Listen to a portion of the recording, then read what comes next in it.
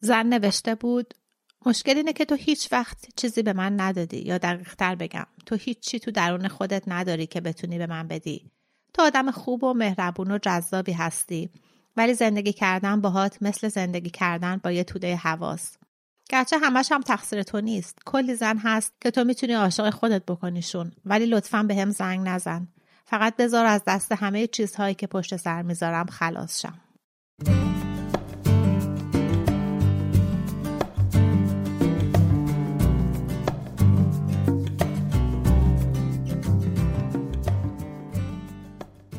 سلام، این قسمت 18 پادکست 3 نقطه است. پادکستی که توی هر قسمتش من دنا فرهنگ داستان کوتاه از یه نویسنده معروف میخونم و کمی در موردش حرف میزنم. داستان این قسمت بشقاب پرنده در کوشیرو، نوشته هاروکی موراکامی، نویسنده ژاپنیه.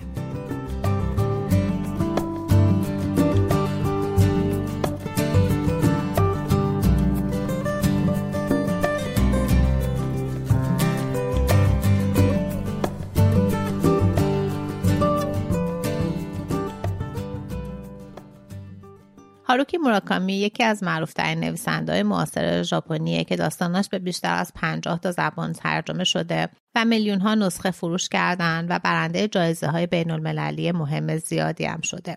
از مشخصه‌های داستاناش استفاده از عناصر بومی و فرهنگی ژاپنه که داستاناش رو برای خواننده‌های غیر ژاپنی جذاب می‌کنه.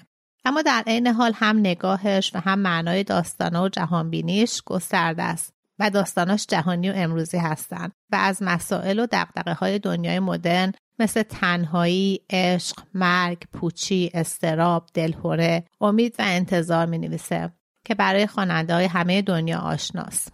بیشتر داستان‌های موراکامی مدرن هستن و با اینکه ماجرایی رو تعریف می‌کنن که توی لایه اول شاید به نظر ساده بیاد، اما در زیر این لایه فضای سورئال یا فراواقعی و رویاگونه و تخیلی هستش و زیر و بالا و کنار ظاهر ساده داستاناش همیشه لایه‌های دیگه هم هست. ولی موراکامی دست خواننده ها رو نمیگیره که براشون بگه که به چه چیزایی باید توجه کنن، بلکه به عهده خودشون میذاره که اگه خواستن توی داستان بیشتر دقت کنن و معنی‌های دیگه داستان رو هم پیدا کنن. داستاناش شباهتی هم داره به داستانای کافکا، از این نظر که قهرماناش بدون دلیل خاصی توی موقعیت‌های غیر معمول و کابوس مانندی گیر می‌کنن که نمیتونن ازشون بیرون بیان. موقعیت‌هایی که به اسم کافکا سکه خوردن و بهشون کافکایی یا همون کافکا اسکم میگن. موراکامی مترجمم هست و داستان‌های نویسنده‌های معروف و مهمی مثل کارور، سالینجر و فیتزجرالد رو از انگلیسی به ژاپنی ترجمه کرده. داستانی که توی این قسمت میخوام بخونم اسمش هست بشقاب پرنده در کوشیرو و اولین بار توی نیویورکر چاپ شده و بعدم توی یه مجموعه داستان به اسم بعد زلزله.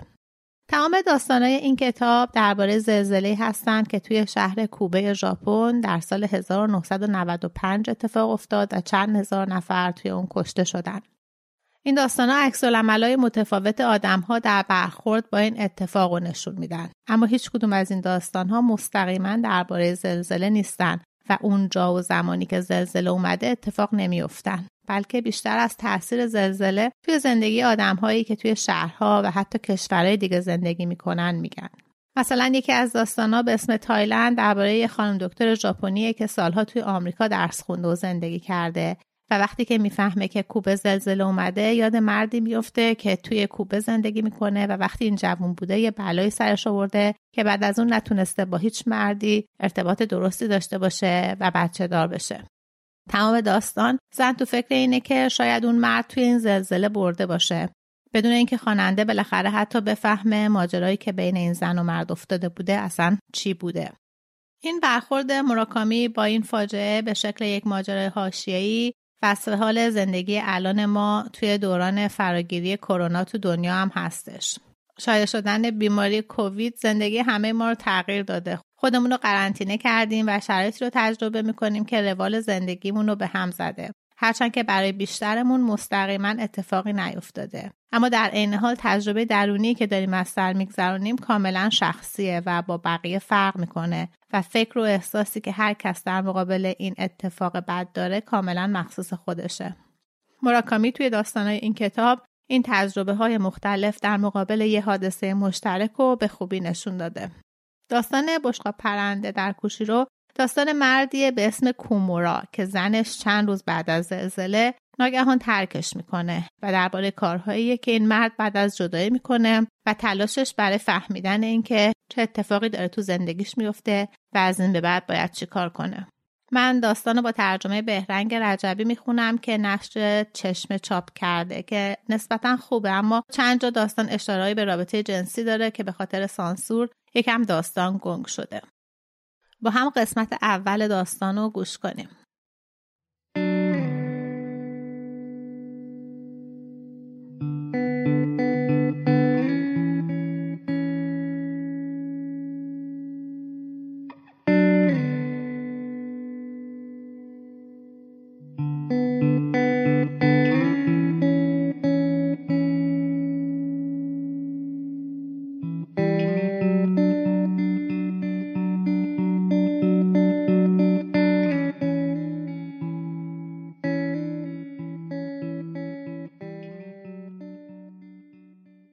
بشقاب پرنده در کوشیرو.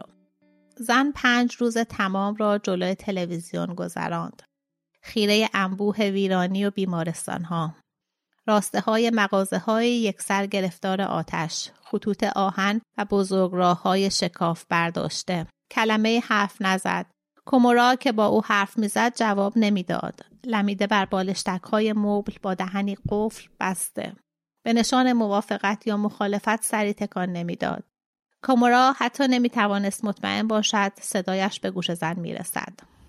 زن کومورا اهل شمال کشور یاماگاتا بود و تا آنجا که کومورا می‌دانست دوستی یا قوم و خویشی نداشت که احتمالاً در کوبه چیزیشان شده باشد.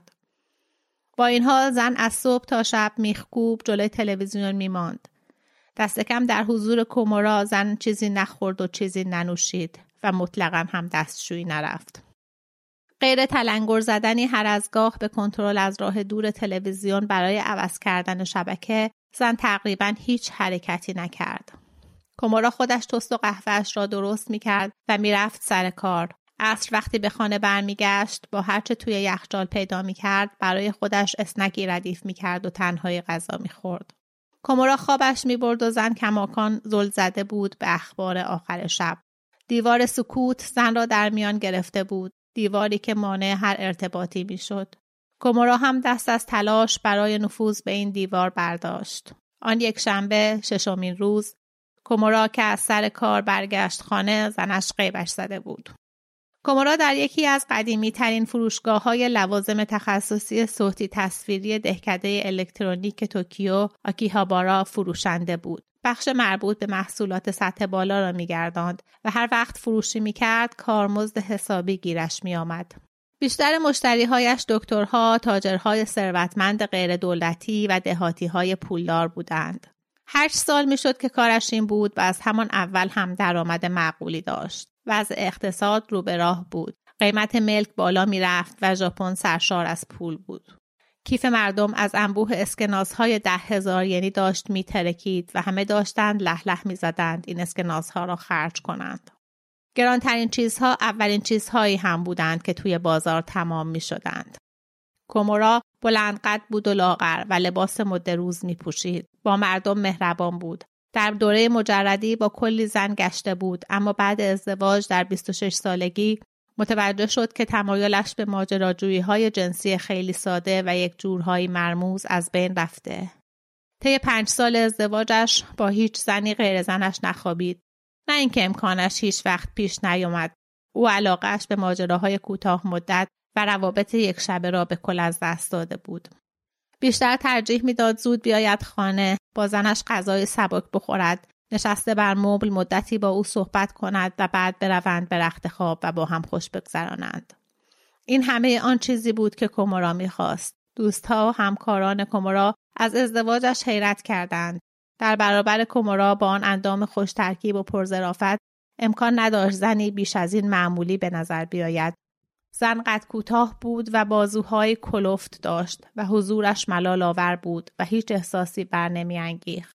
فقط قضیه ظاهر هم نبود. شخصیتش هم چیز جذابی نداشت.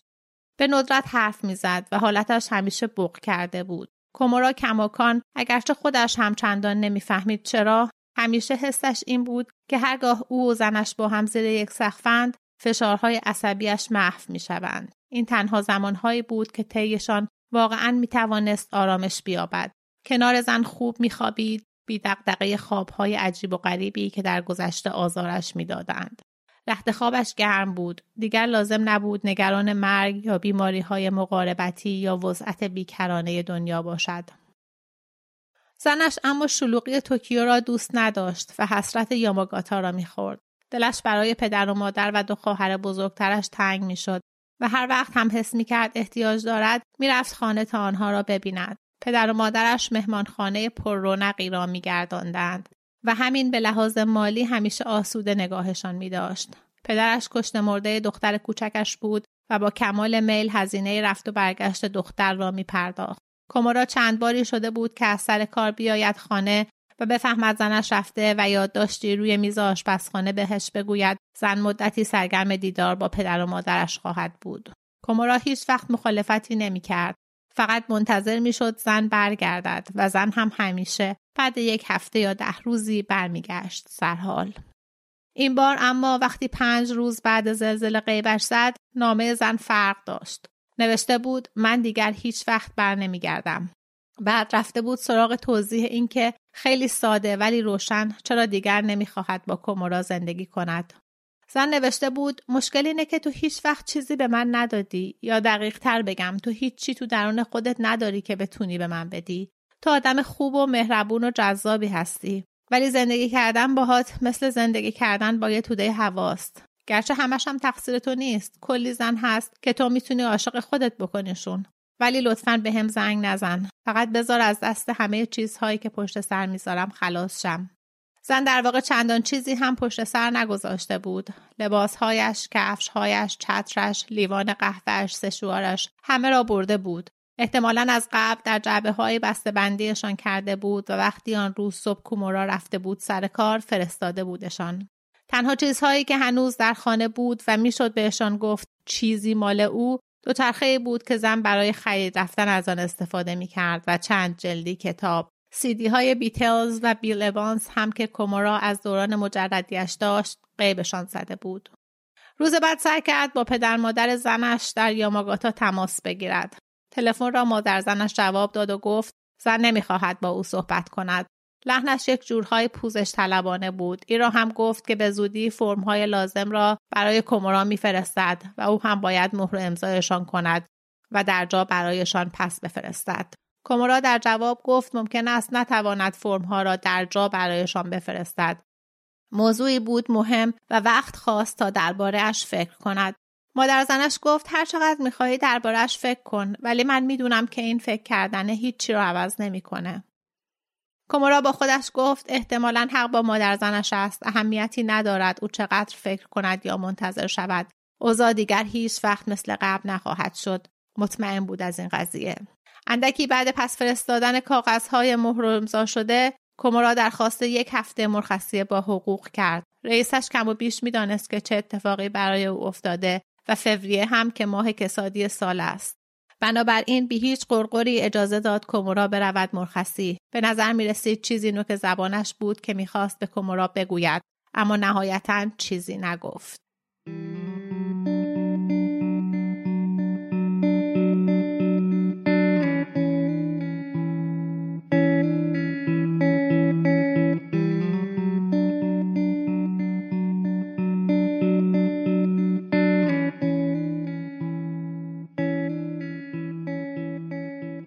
تا اینجای داستان به هم خوردن زندگی کومورا رو با زنش دیدیم توی پس زمینه زلزله.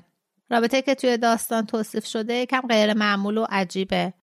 تمرکز بیشتر رو کوموراست و زنش حتی اسمش هم توی داستان نیامده. زن و شوهر چه از نظر ظاهر و سر و شکل و چه از نظر شخصیت و تمایلاتشون بچه تشابه زیادی با هم ندارن. کومورا جذاب و برونگراست، زنش آرومه و معمولی. ولی این رابطه کومورا رو آروم میکنه و یه آرامشی بهش میده که هیچ کس نمیتونه بهش بده.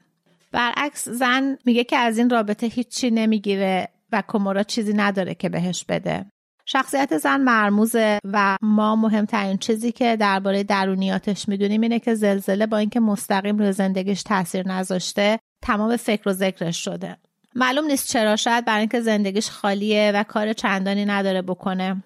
5 روز تموم اخبار رو گوش میکنه و تصویرای ساختمان‌های خرابه و آواره و توی زندگی مردم رو میبینه و شاید همینم باعث میشه که به فکر فرو بره.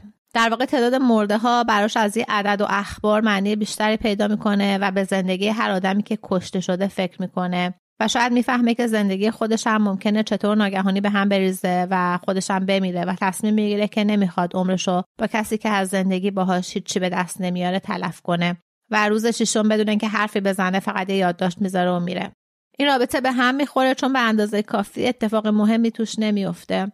کومورا وقتی که زنش ترکش میکنه احساس میکنه گم شده. رابطه براش معنی زندگیش بوده. انگار چندتا چیزی که توی این زندگی براش اهمیت داشته چند تا CD مرد بوده که با خودش برمی‌داره و میبره.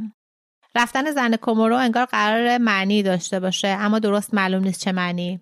حالا بقیه داستانو گوش کنیم ببینیم کومورا چجوری با این جدایی کنار میاد.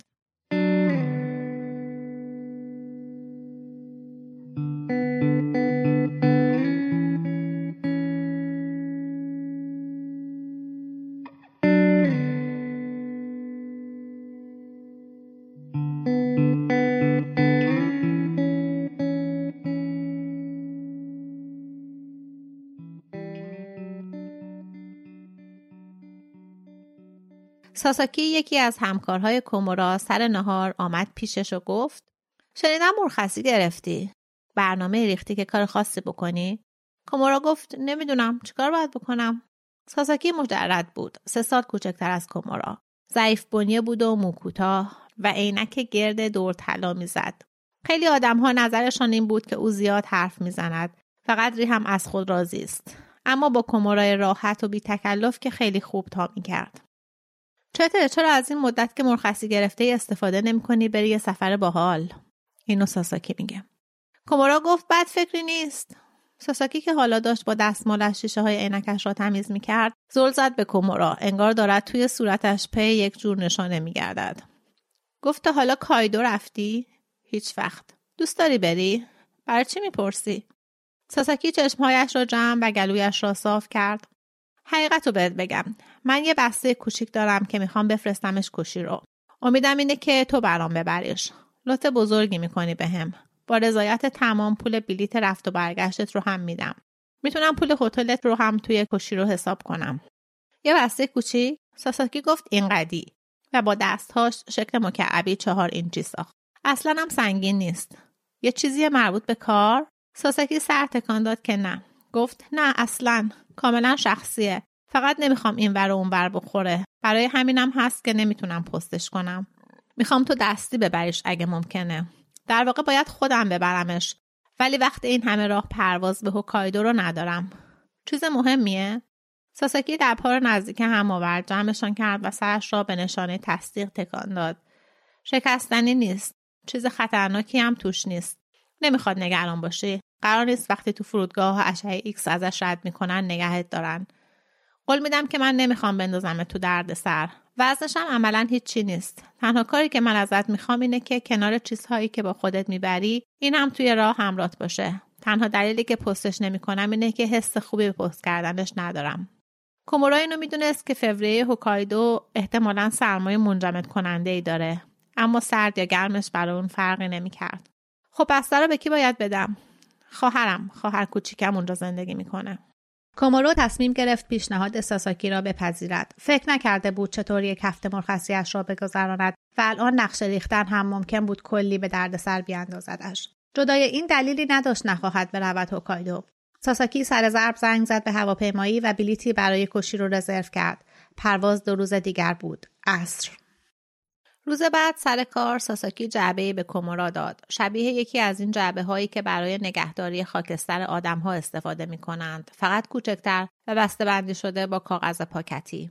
حدسی که از لمس کردنش میشد زد این بود که جعبه از چوب ساخته شده بود. همونطور که ساساکی گفته بود، عملاً هیچ وزنی نداشت. روی کاغذ بسته‌بندی نوارهای پهن روبانی نازکی دور بسته را گرفته بود. کومورا بسته را گرفت توی دستش و چند لحظه‌ای وراندازش کرد. اندک تکانیش داد اما چیزی حس نکرد و نشنید چیزی درونش تکان بخورد. ساساکی گفت خواهرم تو فرودگاه سوارت میکنه. ترتیب یه اتاقم برات میده. تنها کاری که باید بکنی اینه که بیرون در خروجی با این بسته تو دستت یه جایی بیستی که اون بتونه ببیندت. نگران نباش، فرودگاه خیلی بزرگی نیست. کومورا به همراه جعبه که داخل چمدان لای زیر پیراهن زخمی میپیچیده بودش خانه را ترک کرد. هواپیما بسیار شلوغ‌تر از آنی بود که انتظارش را داشت. از خودش پرسید وسط زمستان چرا این همه آدم دارند از توکیو میروند کوشیرو. روزنامه صبح پر بود از گزارش‌های زلزله. توی هواپیما روزنامه را از اول تا آخر خواند. آمار کشته‌ها داشت بالا می‌رفت. مناطق بسیاری هنوز آب و برق نداشتند و مردمان بسیاری خانه‌هایشان را از دست داده بودند. هر مقاله خبر از تراژدی تازه‌ای می‌داد، اما عجیب‌ترین بود که در نظر کومورا جزئیات مهم نمی‌آمدند. همه آن صداها به نظرش همچون آواهای دور و ملالت‌بار بودند. حالا دیگر هرچه بیشتر می‌گذشت، تنها چیزی که می‌توانست جدی بهش فکر کند زنش بود. چشمهایش بی اختیار روی گزارش‌های زلزله می‌گشت. هر از گاه رها می‌کرد تا به زنش فکر کند و بعد باز می‌گشت سر وقت روزنامه. خسته که شد چشمهایش را بست و چرتی زد و وقتی بیدار شد باز به زنش فکر کرد. چرا زن با چنان جدیتی از صبح تا شب گزارش‌های تلویزیونی زلزله را تعقیب می‌کرد بی آنکه چیزی بخورد یا بخوابد؟ ممکن بود در اون گزارش‌ها چه دیده باشد؟ در فرودگاه دو زن جوان با پلتوهایی به طرح و رنگ یکسان آمدند طرف کومورا. یکیشان پوستی روشن داشت و حدوداً 160 سانتی متر قد با موهای کوتاه. فاصله میان بینی تا لب بالای توپرش چنان بود که تصویر 4 پای کرکدار را به ذهن کومورا آورد. همراهش قدش 151 کیلو به نظر می آمد و خیلی هم زیبا بود اگر دماغش آنقدر کوچک نبود. موهای بلندش صاف ریخته بود روی شانه‌هایش. گوشهایش معلوم بود و نرمه گوش راستش دو خال گوشتی داشت که گوشواره‌های زن بیشتر هم می‌زدشان توی چشم. به نظر می آمد هر دو زن 30 و چند ساله باشند. کومورا را بردند به کافه توی ایستگاه. زن قد بلندتر گفت من کایکو ساساکی‌ام. برادرم گفت که چه کمکی بهش کردید. این هم دوست من شیمائوه. کومورا گفت خوشحالم از دیدنتون. شیمائو گفت سلام. کایکو ساساکی مؤدبانه و محترمانه گفت برادرم گفت زن شما همین اواخر فوت کرده. کومورا قبل جواب دادن لحظه صبر کرد. نه زنم نمرده. من همین پیروز با برادرم صحبت کردم. مطمئنم که گفت زنتون رو از دست دادین. از دست دادم. طلاق گرفت ازم. ولی تا جایی که من میدونم زنده و سرحاله. عجیبه. امکان نداره من چیز به این مهمی و اشتباه شنیده باشم. ناراحت نگاهی انداخت به کومورا. کومورا پیش از آن که قهوه را مزه کند کمی شکر تویش ریخت و آرام همش زد. آبزیپوی بیرمقی بود. مزه‌اش هم تعریفی نداشت. بیشتر ادا داشت تا مایه. از خودش پرسید من چه غلطی میکنم اینجا؟ کایکو ساساکی که انگار دیگر رضایت داده بود گفت خب فکر کنم من اشتباه شنیدم. نمیدونم چه جور دیگه میشه این اشتباه توضیح داد. نفس عمیقی کشید و لب پایینیش را با دندان گزید. خواهش میکنم منو ببخشید. خیلی بیادب بودم. نگران نباشید. به هر حال رفته دیگه. حین حرف زدن کومورا و کایکو شیمائو هیچ نگفت. فقط لبخند به لب داشت و همینطور کومورا را نگاه میکرد. به نظر می آمد از او خوشش آمده. کومورا می توانست این را از حالت چهره و آنچه بدن زن به ظرافت بیان می کرد تشخیص بدهد. سکوتی کوتاه ستاییشان را در بر گرفت. کومورا گفت به هر حال بذارین اون بسته مهمی رو که آوردم بهتون بدم. زیپ چمدانش را باز کرد و قوطی را که لای تاهای زیرپوش ضخیم یقه اسکی پیچیده بود بیرون کشید. همان آن فکری در سرش چرخید. قرار بود وقتی من از هواپیما پیاده شدم دستم بگیرمش. بنا بود اینها اینجوری بشناسنم. از کجا فهمیدن من کیم؟ کایکو ساساکی دستش را در طول میز دراز کرد. چشمانش بی هیچ حس و حالی مات بودند بر بسته. بعد محک زدن وزن جعبه، کایکو هم همون کاری را کرد که کومورا کرده بود. چند باری دم گوش تکانش داد. رو به کومورا لبخندی زد انگار بگوید همه چیز مرتب است و بسته را سراند توی کیف رودوشی گلو گشادش. کایکو گفت من باید یه تلفن بکنم. اشکال نداره اگه یه لحظه جداشم ازتون؟ کومورا گفت نه اصلا راحت باشید. کایکو کیف رو انداخت روی دوشش و رفت طرف باجه تلفنی دور از آنجا.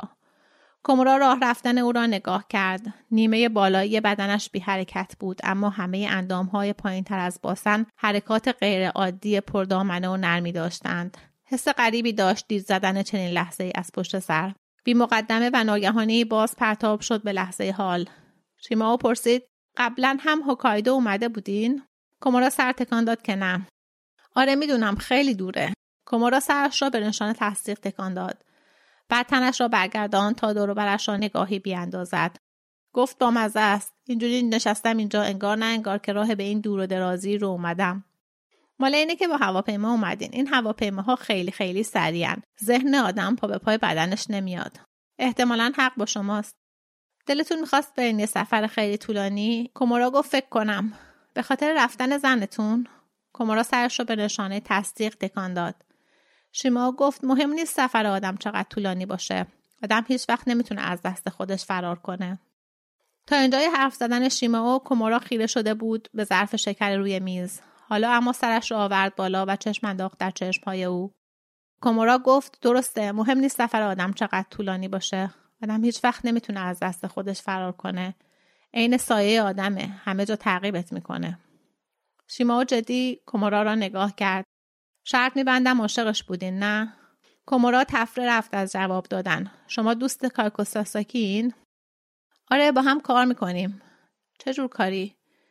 جای جواب دادن به سوال کومورا، شیمائو پرسید گرسنه این؟ کومورا گفت فکر کنم یه جورایی احساس گرسنگی دارم یه جورایی هم نه. بریم یه چیز گرم بخوریم ستاییمون. کمکتون میکنه آروم شین. سوار ماشین سوباروی کوچیک شیمائو شدند. از قراضه بودنش میشد حد زد احتمالاً بیش از 100,000 مایل رفته. سپر عقب فرو رفتگی داشت. کایکو ساساکی نشست کنار دست شیمائو و صندلی تنگ عقب شد مال کومورا. رانندگی شیمائو مشکل خاصی نداشت، اما صدای ماشین آن عقب وحشتناک بود. کمک فنر ماشین هم داغون بود. تا سرعت کم میشد، جعبه فرمان اتوماتیک ماشین دنده را جا میزد و بخاری هم گرم و سرد میشد. کومورا چشمهایش را بسته بود و حس میکرد توی یک ماشین لباسشویی حبس شده. توی کوشیرو نگذاشته بودند برفی توی خیابانها جمع شود، اما دو طرف جاده در فواصلی نامنظم کپه‌های کثیف یخبسته‌ای هنوز بر جا بود. ابرهای متراکم در فاصله اندک از زمین معلق بودند و اگرچه هنوز غروب نشده بود، اما همه چیز تیره و غمبار بود. باد زوزه‌کشان در دل شهر میپیچید، هیچ آبری نبود، حتی چراغ‌های راهنمایی انگار یخ زده بودند. کایکو ساساکی برگشته بود سمت کومورا و داشت با صدای بلند توضیح میداد که اینجا یه قسمتی از هوکایدوئه که توش خیلی برف نمیاد. الان دم ساحلیم و باد تنده، برای همینم هر چی رو جمع میکنن باز پخش و پلا میشه. ولی هوای اینجا هم سرده، در حد انجماد سرده. بعضی وقتا انگار باد داره گوش آدمو پر میکنه و میبره. شیمائو گفت آدم هر از گاهی میشنوه که آدمهای مستی سر خوابیدن توی خیابون یخ زدن و مردن. کومورا پرسید اینجا خرس هم دارین؟ کایکو هر زد زیر خنده و برگشت رو به شیمائو. میگه خرس هم دارین؟ واکنش شیمائو هم هری مشابه بود. کومورا به قصد توضیح گفت من خیلی چیزی از هوکایدو نمیدونم. کایکو گفت من یه قصه باحال درباره خرسا دارم، مگه نه شیمائو؟ شیمائو گفت یه قصه عالی. حرفشون همونجا قطع شد و هیچ کدامشان قصه خرس را تعریف نکردند. کومورا هم درخواستی برای شنیدن قصه نکرد. اندکی بعدتر رسیدند به مقصدشان. نودلخوری بزرگی بر بزرگراه. ماشین را توی پارکینگ پارک کردند و رفتند تو. کومورا یک آبجو خورد و یک کاسه سوپ نودل داغ. غذاخوری کثیفی بود، خالی. میزها و صندلی‌ها هم درب و داغان بودند، اما سوپش عالی بود و غذا خوردنشان که تمام شد، کومورا واقعا حس کرد کمی آرام‌تر شده. کایکو ساساکی گفت آقای کومورا اگه کار خاصی هست که میخواین تو هوکایدو بکنین به هم بگین. برادرم میگفت تصمیم دارین یه هفته اینجا باشین. کومورا چند لحظه فکر کرد ولی به ذهنش نرسید که کاری بخواهد بکند. آب گرم چطوره؟ دوست دارین برین توی وان عرق درار طولانی باحال؟ یه جای کوچولوی محلی هست که میشناسم. خیلی هم از اینجا دور نیست. کومورا گفت بد فکری هم نیست. حتم دارم خوشتون میاد، خیلی باحاله. خرس و اینا هم توش نیستن. دو زن هم دیگر را نگاه کردند و دوباره خندیدند. کایکو گفت اشکال نداره من درباره زنتون چیزی بپرسم؟ اشکالی نداره. کی گذاشت رفت؟ 5 روز بعد زلزله، یعنی الان 2 هفته رو هم رد کرده. قضیه ربطی داشت به زلزله؟ کومورا سر تکان داد. احتمالاً نه، فکر نکنم. شیمائو سر چرخاند و گفت ولی من همیشه از خودم میپرسم یه همچین اتفاقایی واقعاً یه جورایی به هم ربط دارن. کایکو گفت آره، فقط آدم نمیتونه بفهمه ربطشون به هم چیه. شیمائو گفت همینه، از اینجور اتفاقا همیشه میفته. کومورا پرسید چه جور اتفاقایی؟ کایکو گفت مثلا ببینین، مثل همون اتفاقی که برای یک کسی که من میشناسم افتاد. شیمائو پرسید آقای ساکی رو میگی؟ کایکو گفت دقیقاً. یه آقای هست به اسم آقای ساکی، تو کوشیرو زندگی میکنه. هولوحش 40 سالشه، آرایشگره. زنش پارسال پاییز یه بشقاب پرنده دید. زنه نصف شب تک و تنها داشته تو حومه شهر رانندگی میکرده که یه بشقاب پرنده بزرگ میبینه که میشینه زمین. ویژ، عین فیلم برخورد نزدیک از نوع سوم. یه هفته بعدش زنش از خونه رفت. توی خونه مشکلی چیزی نداشتن، فقط زن غیبش زد و هیچ وقت هم برنگشت. شیمائو گفت دود شد رفت هوا. کومورو پرسید دلیلش بشقاب پرنده بود؟ کایکو گفت دلیلشو نمیدونم، زنه از خونه رفت همین، یادداشتی چیزی هم نذاشت. 2 تا هم بچه دبستانی داشت. کل هفته قبل رفتنش تنها کاری که میکرد این بود که برای مردم از بشقاب پرنده حرف بزنه. نمیشد جلوش رو گرفت، همینجور حرف میزد. چقدرم حرفاش جذاب و قشنگ بودن. مکسی کرد تا اجازه دهد قصه جذب جان شنونده‌اش شود. کومورا گفت زن من یه یادداشتی گذاشت، بچه هم نداریم ما. کایکو گفت پس وضعیت شما یه خورده بهتر از ساکیه. شیمائو با سر تأکید کرد و گفت آره، بچه قضیه رو حسابی عوض میکنه. کایکو با چهره‌ای در هم رفته توضیح داد پدر شیمائو هم وقتی شیمائو 7 سالش بود گذاشت از خونه رفت. با خواهر جوانتر زنش فرار کرد. شیمائو با لبخند گفت یه روزی. سکوتی جمع را فرا گرفت. کومورا برای رد کردن این قضیه گفت شاید هم زن آقای ساکی در نرفته باشه، غریبه‌های توی بشقاب پرنده دستگیرش کرده باشن. شیمائو تلخ گفت ممکنه، آدم دائم داره از اینجور قصه ها میشنوه. کایکو پرسید منظورت از اینجور قصه هاست که مثلا آدم داره تو خیابون راه میره که یه خرس میخوردش؟ 2 زن دوباره خندیدند. ستایی از نودلخوری زدند بیرون و رفتند طرف یک هتل مجردی رو، همان نزدیکی. هتل حومه شهر بود، توی خیابانی که ساختمان‌هایش یک درمیان هتل‌های مجردی رو بودند و سنگ قبر فروشی. هتلی که شیمائو در نظر داشت بنای عجیب و غریبی بود. جوری ساخته بودنش که به نظر می آمد قصری اروپایی است. پرچم 3 گوش قرمز رنگی از بلندترین ستونش آویزان بود. کایکو کلید را از میز دم در گرفت و ستایی به مقصد اتاق سوار آسانسور شدند. در مقایسه با تخت خواب بی دلیل آنقدر بزرگ اتاق، پنجره‌ها کوچک بود. کومورا کت کرکش را بر آویزی آویزان کرد و رفت دستشویی. در آن چند دقیقه‌ای که او دستشویی بود، 2 زن حمام را راه انداختند، نور اتاق را کم کردند، دما را تنظیم کردند، تلویزیون را روشن کردند. صورت غذای رستوران‌های محلی آنجا را مروری کردند، کلید برق‌های بالای تخت خواب را امتحان کردند و محتویات مینیبار اتاق را نگاه انداختند. کایکو گفت صاحبای اینجا دوستمن، ازشون خواستم بزرگترین اتاقشون رو برای شما آماده کنن. درسته که اینجا هتل مجردی روه، ولی نذارین این قضیه اذیتتون کنه. اذیتتون که میکنه. کومورا گفت نه اصلاً. فکر کردم معقول ترینه که بیاین اینجا تا اینکه برین بچپین توی اتاق تنگ و کوچیک یکی از هتل‌های گذری ارزون قیمت کنار ایستگاه. کومورا گفت احتمالاً حق با شماست. چرا یه حموم نمیگیرین؟ وانو پر کردم. کومورا همون کاری را کرد که بهش گفتند. وان بزرگ بود، از تنها رفتن تویش حس ناخوشایندی داشت. زوجهایی که می آمدند به این هتل احتمالاً با هم حمام می گرفتند. کومورا از حمام که درآمد تعجب کرد وقتی دید کایکو ساساکی رفته. شیمائو کماکان آنجا بود، مشغول خوردن آبجو و تماشای تلویزیون. شیمائو گفت کایکو رفت خونه. خواست که معذرت بخوام ازتون و بهتون بگم فردا صبح برمیگرده. اشکالی نداره من یه خورده اینجا بمونم و اینو تا ته بخورم. کومورا گفت خوبم هست. مطمئن این مشکلی نیست، مثلا که بخواین تنها باشین یا اینکه نتونین وقتی کسی این دورو بره استراحت کنین و از اینجور حرفا. کومورا تاکید کرد که مشکلی نیست. موقع خوردن آبجو و خشک کردن موهایش با حوله کنار دست شیمائو تلویزیون تماشا کرد. بخش خبر یه ویژه‌ای بود درباره زلزله کوبه.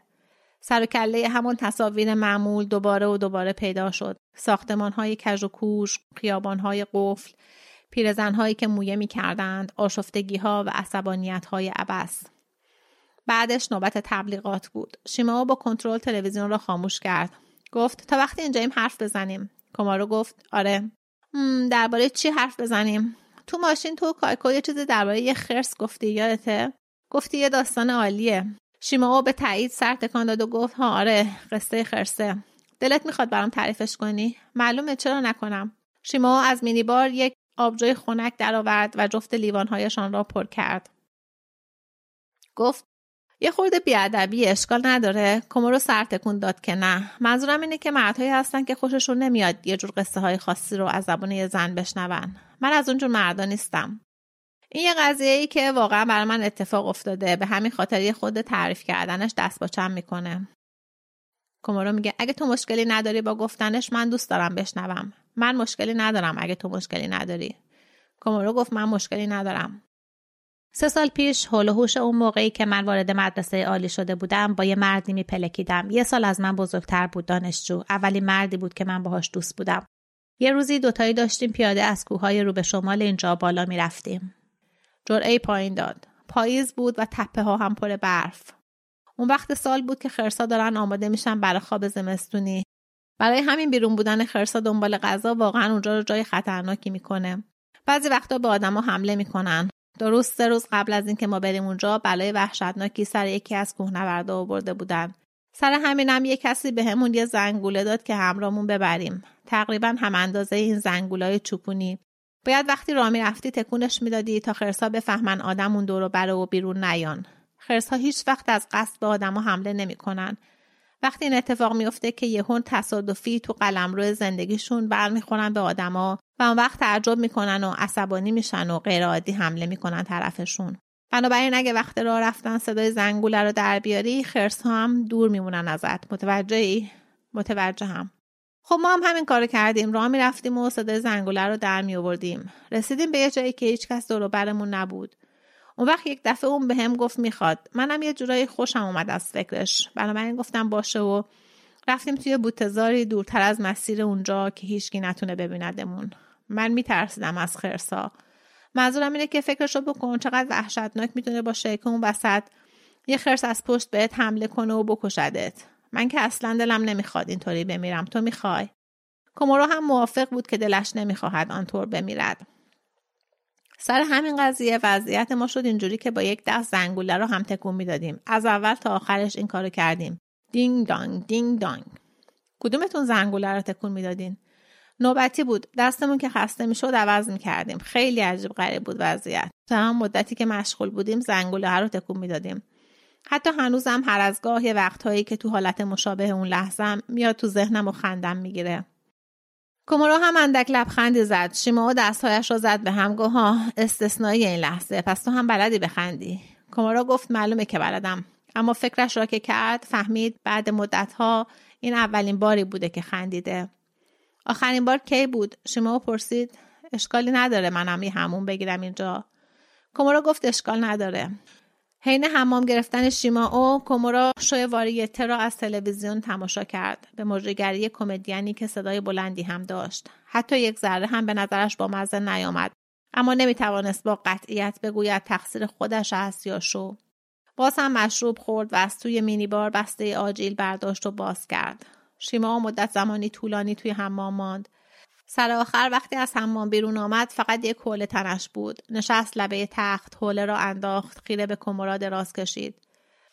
پرسید آخرین بار کی با زنت بودی؟ فکر کنم آخر دسامبر. از اون موقع هیچی؟ با هیچکی نه؟ کومورو چشمایش را بست و سر تکان داد که نه. شیمائو گفت میدونی من چی فکر میکنم؟ اینکه تو باید زندگی رو راحت بگیری و یادم بگیری که یه خورده بیشتر ازش لذت ببری. منظورم اینه که فکرشو بکن. فردا ممکنه یه زلزله بیاد. ممکنه یه غریبه هایی بدزدنت. ممکنه یه خرس بخوردت. هیچکی نمیدونه قراره چی بشه. کومورو جمله او رو تکرار کرد. هیچکی نمیدونه قراره چی بشه. شیمائو گفت دینگ دانگ. بعد چند باری کوشش نافرجام بالاخره کومورو دست از تلاش برداشت. تا قبل این هیچ وقت چنین اتفاقی برایش نیفتاده بود. شیمائو گفت احتمالاً توی ذهنت داری به زنت فکر میکنی. کومورو گفت آره، ولی در واقع آنچه توی سرش میپیچید زلزله بود. تصویر زلزله یکی پس از دیگری آمده بود به ذهنش. عین اسلایدشویی که تصاویرش یکی بعد دیگری مینشینند بر پرده و محو میشوند. بزرگراه‌ها، شعله‌های آتش، دود، کپه‌های خاک، شکاف‌های خیابان. نتوانسته بود سلسله این تصاویر صامت را متوقف کند. شیمائو گفت از این اتفاقا میفته دیگه. آها. نباید بذاری اذیتت کنه. کومورا گفت سعی میکنم نذارم. گرچه مردا همیشه میذارن همچین قضیه‌های اذیتشون کنه. کومورا چیزی نگفت. گفتی زنت یه یادداشت گذاشت نه؟ چرا؟ تو یادداشته چی گفته بود؟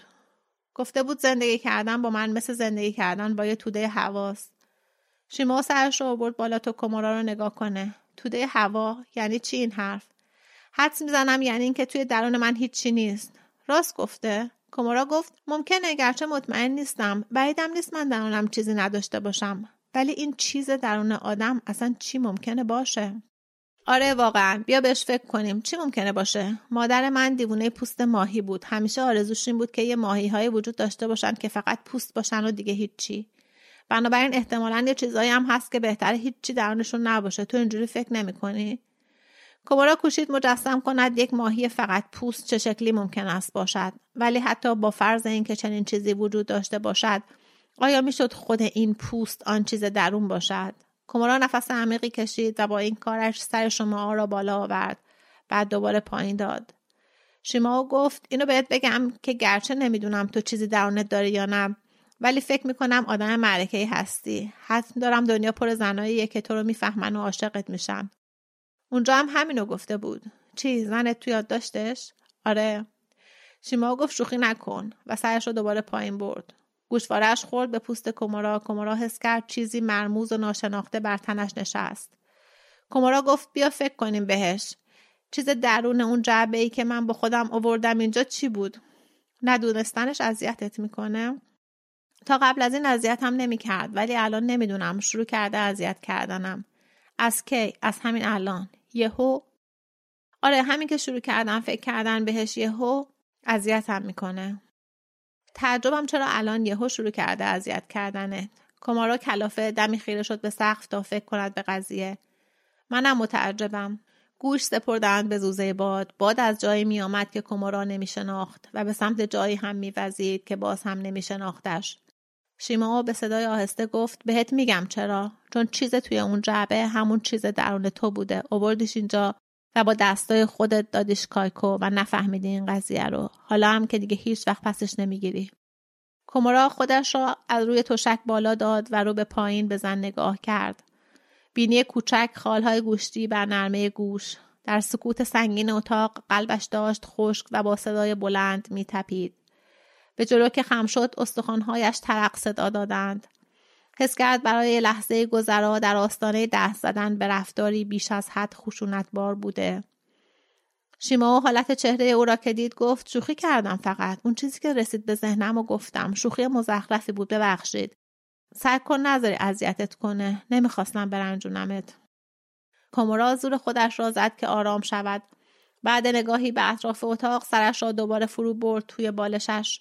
چشمهایش را بست و نفس عمیقی کشید. تخت خواب عظیم و جثه اتاق در اطرافش همچون دریا در شب گسترده بود. صدای باد سرد بیرون را شنید. ضربان شدید قلبش استخوان‌هایش را به لرز انداخته بود. شیمائو پرسید حالا دیگه یه ذره این حسو داری که راه درازی اومدی؟ کومورا صادقانه جواب داد حالا این حسو دارم که راه خیلی درازی اومدم. شیمائو با سر انگشتش شکلی پیچیده روی سینه کومورا کشید.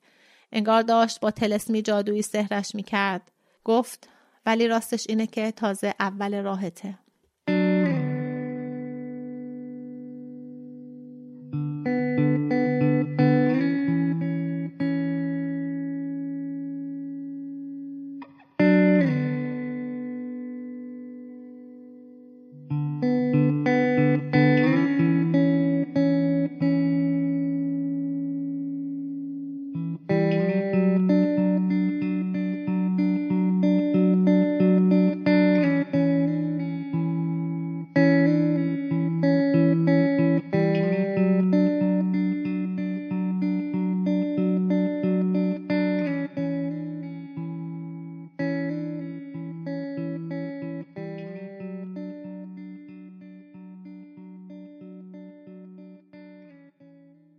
خب این داستان یکم هم طولانی بود. امیدوارم که حوصلتون سر نرفته باشه.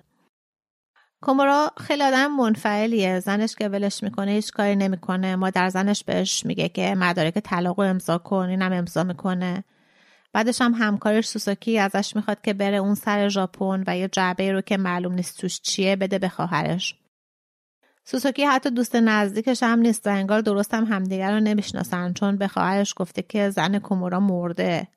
ولی به هر حال کومورا راه میفته میره اونجا و خواهر سوسوکی و دوست شیمو میبرنش هتل و میفرستنش حموم و بعدم شیمو باش میاد توی رخت خواب. توی تمام این مدت کومورا انگار مسخ شده باشه، فقط اون کاریو میکنه که ازش میخوان و توی این ماجرای بی‌معنی گیر کرده که نمیدونه برای چی و توی یه فضای کافکایی که به حال بی‌تفاوت و احساس پوچی و تنهاییش میخوره. حتی زلزله هم براش اهمیت خاصی نداره و فقط یه خبره. 2 بار بعد از رفتن زنش جریان زلزله برمیگرده به داستان. یه بار توی هواپیما که کومورا روزنامه رو میخونه و یه بار دیگه هم وقتی که توی هتل و با شیمو دارن اخبار نگاه میکنن. ولی انگار بالاخره این بار آخره که عمق فاجعه رو درک میکنه.